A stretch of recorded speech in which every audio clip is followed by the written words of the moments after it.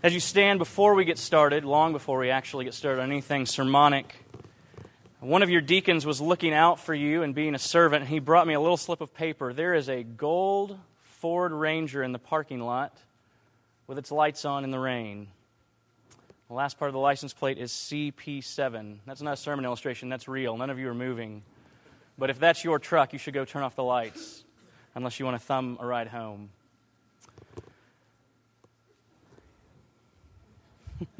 We do know whose it is? Sorry. This morning we'll be in the last half of the second chapter of John. We started last week with the beautiful scene of Jesus proclaiming, "I am your joy in all of its fullness," at the wedding in Cana when he turned water into wine. And this morning's is going to be much more uncomfortable for us. Little Christians, as we go through this passage and as we go through this sermon, I want you to think about all that we saw last week, that Jesus really does care about our joy and celebration. And then listen to this passage, listen to our sermon, and see if you can tell your parents or your friends after the worship service what Jesus cares about in this morning's story. This is the good news of Jesus held out to us in the second half of the second chapter of John's Gospel. It is uncomfortable, but all the beauty of the Lord we spoke of a moment ago is in this story as well. John chapter 2, verses 12 through 22. After the wedding, he went down to Capernaum with his mother and his brothers and his disciples, and they stayed there for a few days. When the Passover of the Jews was at hand and Jesus went up to Jerusalem, in the temple he found those who were selling oxen and sheep and pigeons, and the money changers sitting there. And making a whip of cords, he drove them all out of the temple with the sheep and oxen.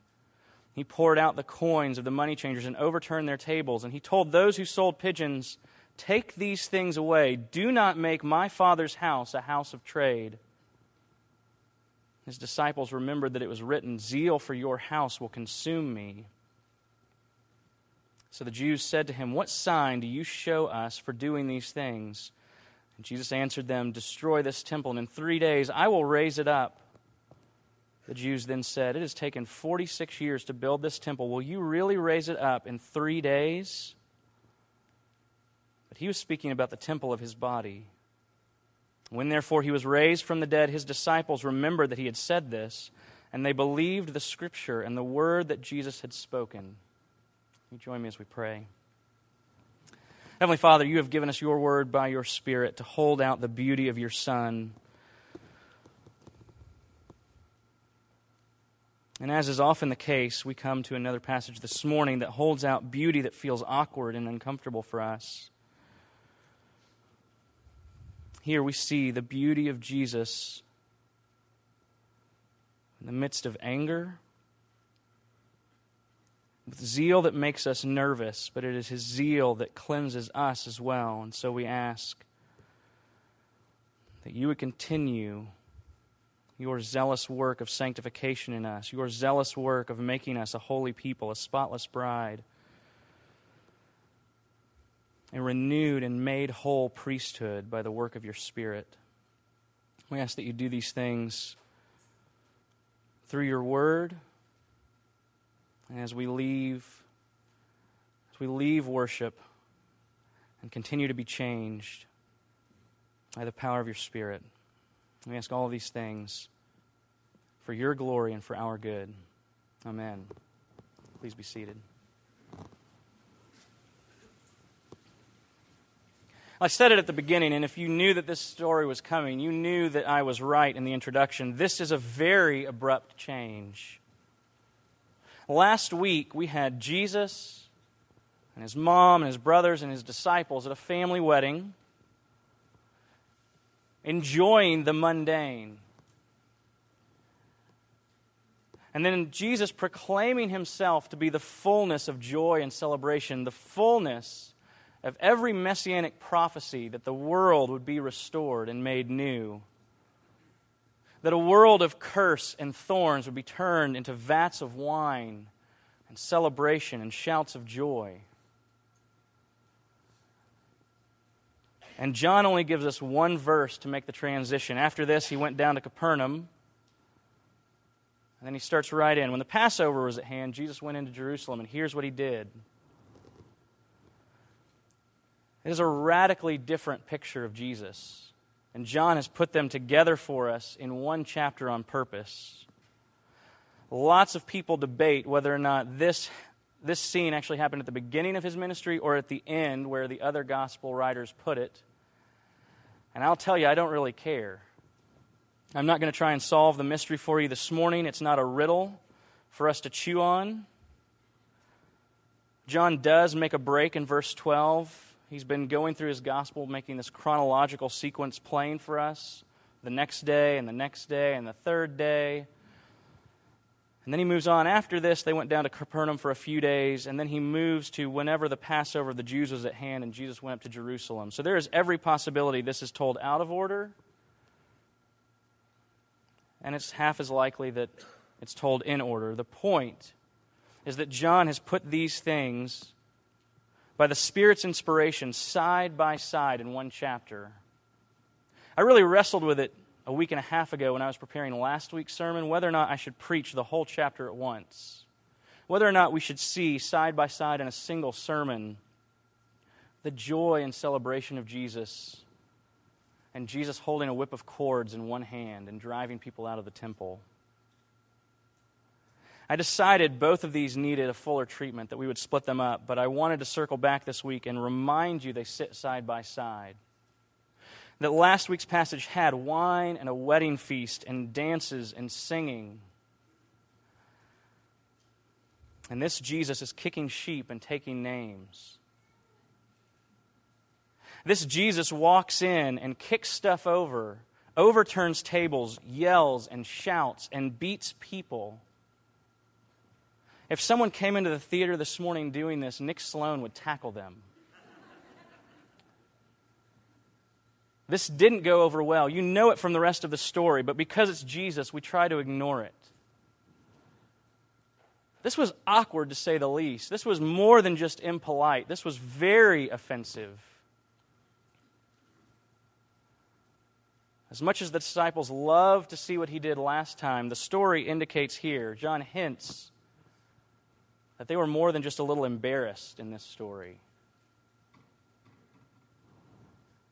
Notice that they don't actually take stock of everything until after the resurrection. Then they remember these things that were said. Then all of this makes sense. But at the time, they're almost just as clueless. And so I'm not going to soften it for you this morning. John's focus in telling the story, even the way he says it, is on Jesus driving people out. The animals are almost incidental. It says in 15, making a whip of cords, he drove them all out of the temple with the sheep and the oxen. The them is the people. He is whipping people in the temple. Money changers and traders, and the way Mark puts it, the worshipers too. The same people that are buying along with the people who are selling. And so 1 minute you have Jesus celebrating at a wedding, and the next you have Jesus flying into a blind rage. A couple of weeks ago, John Berger, in his setup for worship, actually it's a setup for sharing the peace of Christ, he talked about peace being worth conflict. And he quoted a movie that will still remain unnamed. And he said, there is a peace on the other side of conflict worth having. It only comes on the other side of conflict, and this is one of those times. Jesus is actually after the peace of the church, but it's actually going to cost some conflict along the way. This passage is not opposed to the vows we take as members when we promise to study the purity and the peace of the church. Jesus isn't a bad member of the church. But he pursues the church's purity here in ways that make us very uncomfortable when we think about the word peace.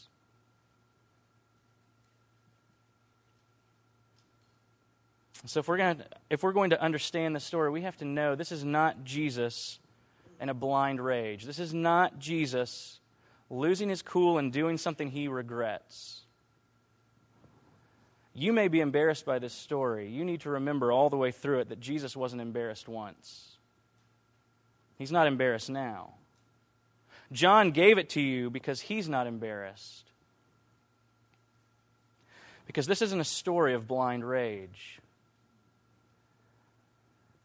This is, the way verse 13 sets it up, a Passover story. And so John moves us from themes of recreation to themes of deliverance. Not that the two are opposed, but he highlights one for us here. Remember, the Passover is not just a pleasant remembrance about a sacrifice. We talk often about Jesus being the true Passover, and we normally emphasize the fact that he was sacrificed, the spotless, innocent Lamb of God who takes away the sin of the world through his sacrifice and rising.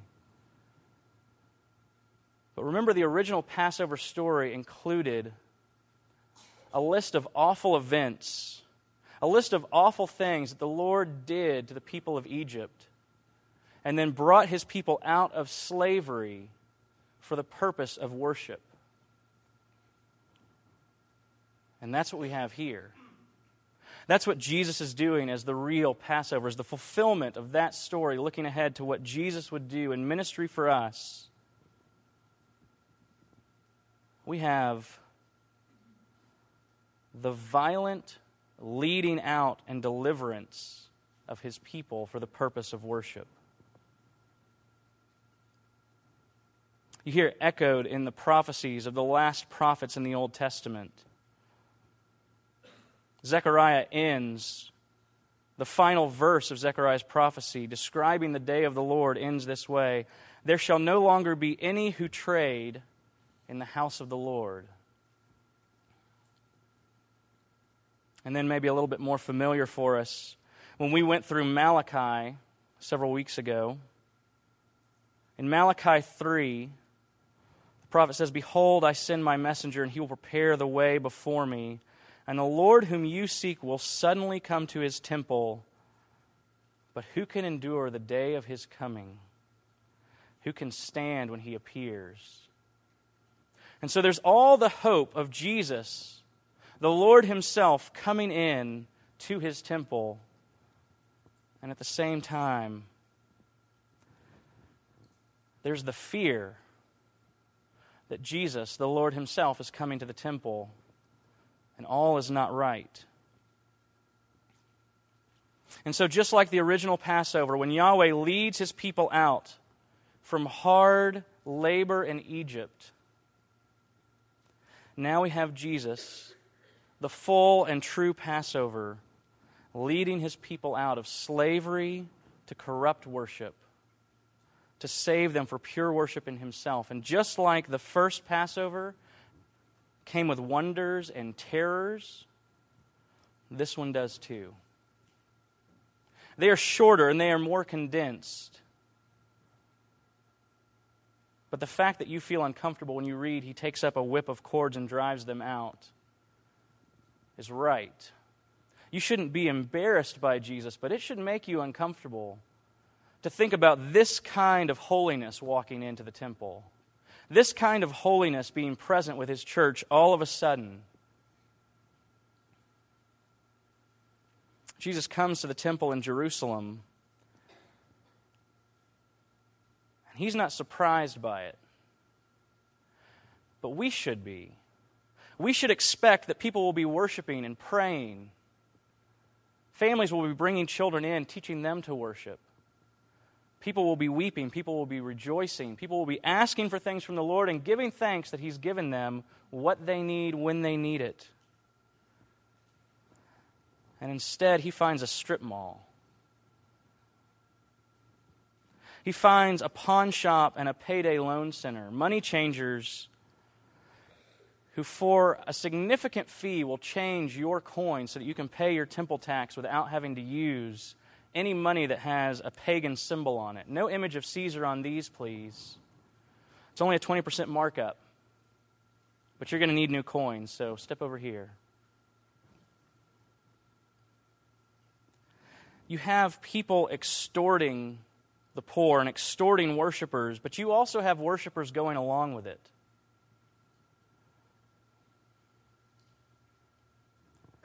You have worship twisted on both sides of the money changer's table.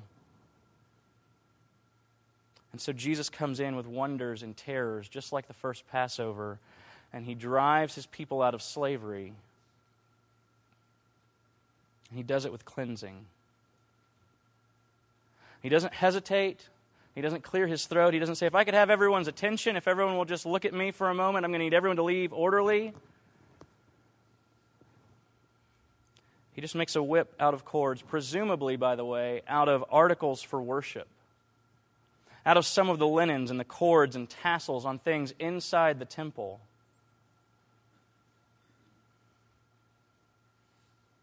He grabs the pure articles of worship, makes a whip, and drives out defiled worshipers and all the trappings, all the corruption and stains, because he is zealous for clean worship, a clean temple.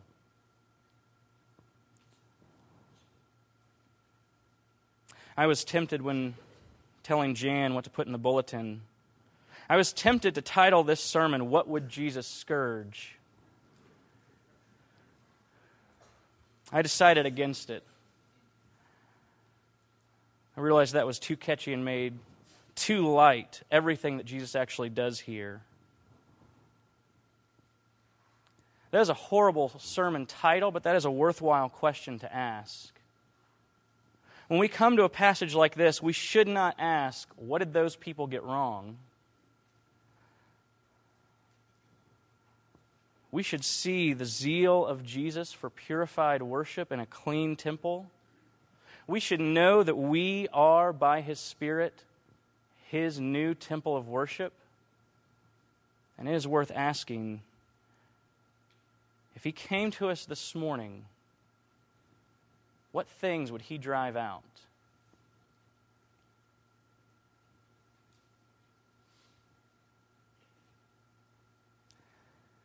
I can think of several things inside our church that He would drive out. And these aren't things in you that aren't in me. These are things in all of us. It's very quiet now. I know I've made you uncomfortable. It should be a little uncomfortable. If Jesus came into New St. Peter's, if He listened to us talk, if He sat through worship with us, where would He find the trappings of corrupt worship? Where would He find extortion and greed?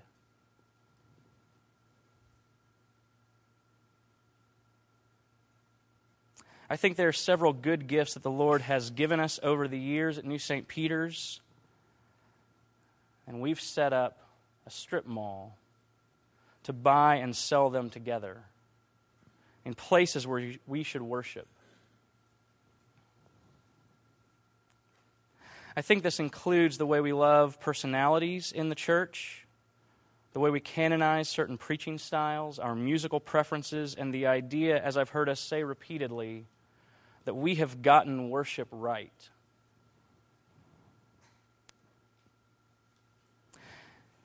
I think you should love your pastors. I want you to know, over the years, there are things I have come to love and appreciate in Colin and in Rich, and I hope there are things that you've come to appreciate in me. But whether it's me or Rich or Colin or any who come after us years from now, we should not rally around the praise of any one personality or any two or any three. You should love your elders, but you should not talk about how funny Blake or Mark or David are. Not ever, but that shouldn't be the focus. We shouldn't canonize certain preaching styles and decide that these are better in and of themselves because the style is better. The three of us have had a range of preaching styles, and I'm glad if some of you resonate more or less with any of them. But at the end of the day, sermons cannot come down to a critique of whether or not they're narrative, poetic, theological, didactic, conversational, propositional, inductive, or deductive enough.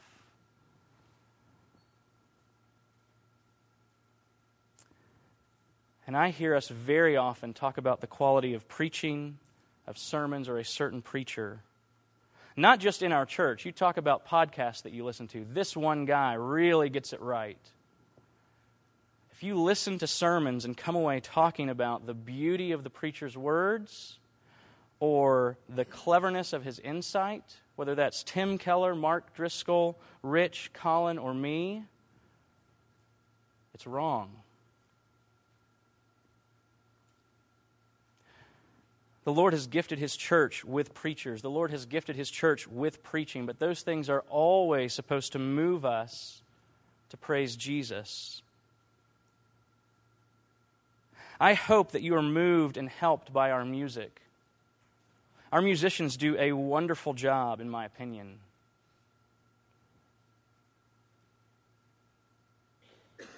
But whether or not our music suits your preference, whether or not you think our musical style is better or worse than the church down the street,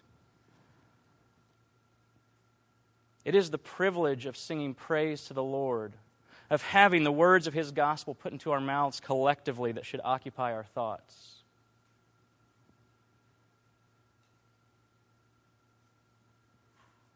And the idea that we or any other church has gotten worship right, that we or any other church have gotten church right, Jesus would drive that out of here with a whip made of cords. And if He heard us saying it, He might drive us out with it. Worship is not competitive. Please be glad for the church the Lord has given you in New St. Peter's. Be glad to belong to each other in the gospel. Be glad to hear the word preached together. Be glad to celebrate the sacraments together. Be glad for your home groups together and the friendships you have and the ministry that the Lord has given you together. But by all means, never leave here and compare this church to any other. Never ask us to stack up and never ask them to stack up against us. Because you can't worship versus someone else. You cannot praise the Lord for extra points. Worship done right is completely unenamored with the style of worship and the quality of the worshipers. Because when we focus on those things, we know we have no purity of our own. We have no beauty of our own. The only beauty worth praising is God Himself.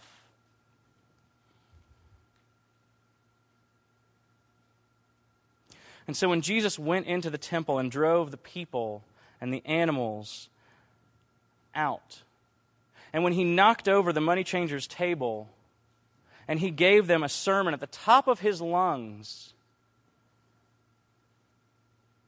when there was a snarl on His lips and He said, "Take these things away, get them out of my Father's house, they have no business here," He wasn't doing it because He hates these things. He doesn't hate the sacrifices that these animals are intended for. He doesn't even hate the people who are doing it. It's because He loves them.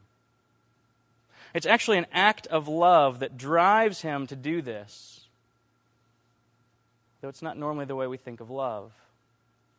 This is not the exceptional story where we get to see Jesus abusing His people. Just like the Passover, this is a story of liberation. Driving them out at great pain, Jesus is liberating His people. And lest we miss any of it, John makes sure that we don't get away from this story before he turns our eyes to the resurrection. And that's not clever on his part. It's what Jesus did in the midst of it. When Jesus came in, kicking things over and pushing people out, they did what you'd expect. They asked to see some credentials. They asked to see what authority he had to actually do these things. Look, Jesus, if you're going to renovate the temple like this, I'm at least going to need to see a permit or something. Do you have credentials that back up your ability to do this? What's going on? And Jesus never indulges this selfish demand for a sign. The sign he gives them won't come until the end of his earthly ministry. And so he says, go ahead and destroy this temple and see what happens. Destroy this temple, I dare you, and in 3 days I'll raise it up. And they looked around at the pillars and walls and said, this guy is out of his mind. And as you know, and as Robert Plant knows, sometimes words can have two meanings. When Jesus said, destroy this temple, he didn't point to the walls and the pillars. He didn't point to the sash on the wall that he had just ripped down to make into a whip of cords. He said all of this to them with a finger in his own chest, destroy this temple. Go ahead and tear it down in 3 days. I will raise it back up. And the Jews argue with him because they don't understand more than that first meaning of temple. They don't understand that they are standing not inside the temple, but in the presence of the temple himself. And they don't understand that this Jesus wants to build a new temple out of renewed worshipers. But they're not the only ones that miss it. Jesus offered them a sign that will not happen until years from now, the sign of his resurrection. And even his disciples missed it at the time. When therefore he was raised from the dead, then his disciples remembered that he had said this. Then they believed the scripture and the word that Jesus had spoken. And then this quirky story, this odd, uncomfortable, embarrassing event that they lived through actually had meaning.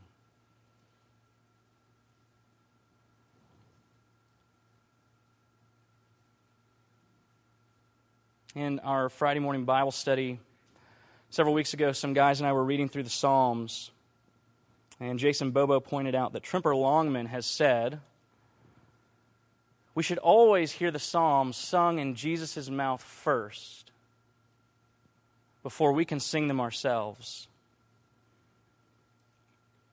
And if you're reading through Bonhoeffer's Life Together this semester, you will come very quickly to his statement that the Psalter is Jesus' prayer book. Before it ever belongs to the church, this is a collection of prayers and hymns and songs sung by our Savior with full emotion and full meaning because he is the fulfillment of all of them. And in this passage, we find out the first disciples knew that too. It wasn't until later, it wasn't until after his resurrection, when the whole story took on meaning, that then they remembered Psalm 69. And they remembered that it was written of Jesus centuries before, zeal for your house will consume me.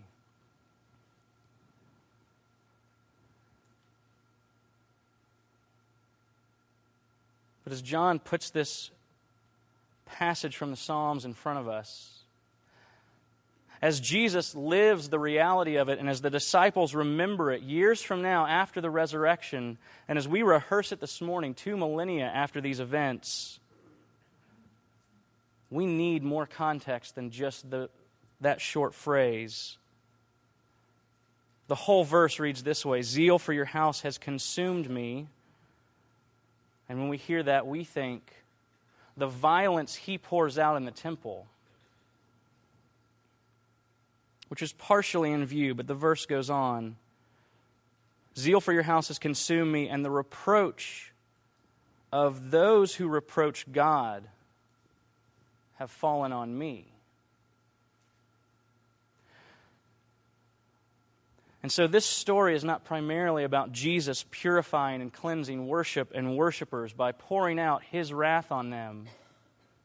You get a small snippet of what zealous discipline looks like for the Lord's people. And no, it is not comfortable and pretty. But this is not a story about ultimate wrath poured out, about God losing His temper and seeing things He doesn't like and burning them away.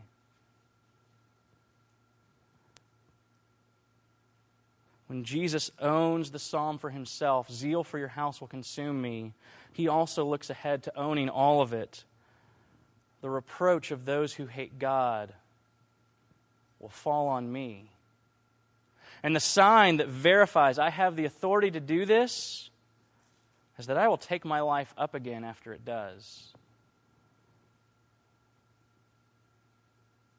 Inside the event, cryptically and ironically, in ways that the original participants did not understand, Jesus points all of them not to the violence He just meted out, not to the judgment He just gave them a small glimpse of with a whip. He points them ahead to all of the judgment that will fall on Him and crush Him for our sin, and the truth and the beauty and the celebration that lies on the other side of it. He will be raised again. John said it as we headed into confession of sin this morning, that we often feel chastened by the law of God. But the crucifixion always pointed us ahead to resurrection. It wasn't fulfilled until there was resurrection in the gospel, until the good news overwhelms us that Jesus really was raised from among the dead, and He raises us with Himself, not just to be driven out of a corrupt temple, not just to be chastised for the corruptions we hold on to, but to be raised new with Him, to become His new temple filled with His worship.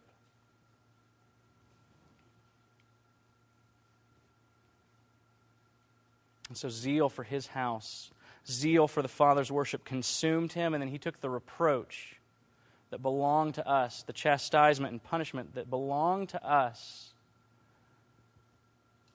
And the real violence of His revolution is the violence that Jesus accepts in Himself, in His body on the cross. In the pain of His anguished soul, abandoned by the Father on the cross in our place. Always looking ahead to the joy of resurrection as the real sign that these things are right. And not just right, these things are beautiful and worthwhile.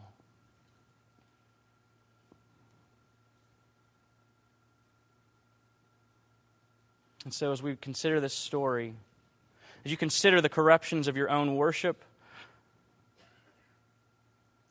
and the things that live in your own hearts, the things that you want to love in Jesus' place, remember that He shows you those not to be cruel. He shows you those not to abuse you, but to liberate you. Always remember that John 2 begins with Jesus turning water into wine. Just like the book of Malachi beginning before all of its hard words with the declaration, I have loved you, and concluding with the promise, I will send my messenger of the covenant. I will send my Son, the Son of righteousness, to rise over you with healing in His wings. Remember that John 2 begins with water turned into wine. The strong declaration that celebration is where all of this is aimed. And in the middle, yes, it's uncomfortable, but it ends with resurrection. In between those two things, the celebration of Jesus turning water into wine and the joy and promise of Jesus' resurrection, Jesus shows Himself to be the perfect and perpetual, most zealous reformer of the church that the church has ever had. He is jealous for singular devotion and love from His people, for himself and the Father and the Spirit, and he is unwilling to share those with anyone else. He is zealous for this kind of worship, cleansed of all contaminations and distractions inside his people. That includes driving out all abuse and extortions and greedy pursuits and anything we would praise in his place. Jesus is zealous for you, New St. Peter's. He is zealous for you as his house, the house of his Father's worship, and he will stop at nothing to have all of you for himself. Praise be to God. Amen. Heavenly Father, we thank you for your kindness to us in sending Jesus the Son to be all that we could not under the curse, to live and suffer under the curse with us, but also to drive out the curse inside of us. Father, we thank you that you discipline us as beloved children, and you hold out to us the beauty of your holiness constantly. You hold out to us not just the severity of discipline, but the beauty of restoration, the beauty of redemption, the beauty of celebration in Jesus.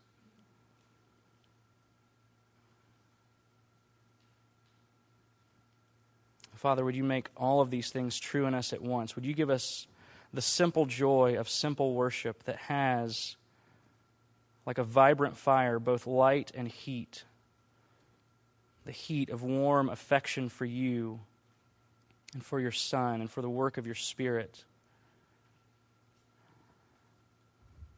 and real light, the light of your holy will for us, that expels all of the darkness down in the corners and the nooks of our heart and in our practices and in our conversations, not for our pain, but for our rejoicing. Do these things in us by your grace and by the power of your Spirit. As we look ahead to our final resurrection, as we rejoice in Jesus' resurrection, the promise that while you will stop at nothing to have all of us for yourself, you cannot be stopped. Your grace and your gospel cannot be stopped even in death. Do these things for us, for our good and our great rejoicing and for your glory. We ask them in the name of the Father, and of the Son, and of the Holy Spirit. Amen.